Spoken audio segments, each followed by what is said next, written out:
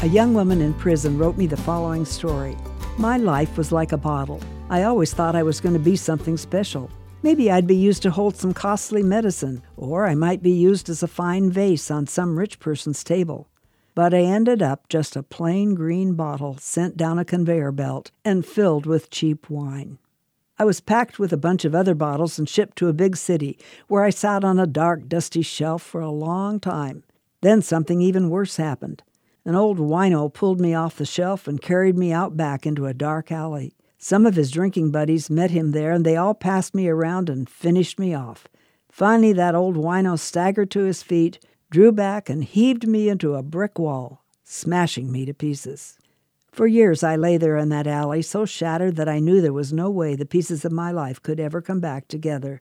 Then one day, someone came towards me. Someone who actually kneeled down in that dirty, smelly alley and began sifting through all those broken pieces.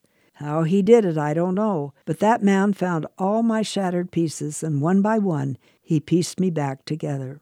It's been 2 years and 6 months since he found me in that alley, and he has been polishing away the cracks ever since. The same man who sought me out can make you whole. His name is Jesus, and he can piece anyone's life together like he did for me. The Bible says, therefore, if anyone is in Christ, he is a new creature. The old has gone, the new has come.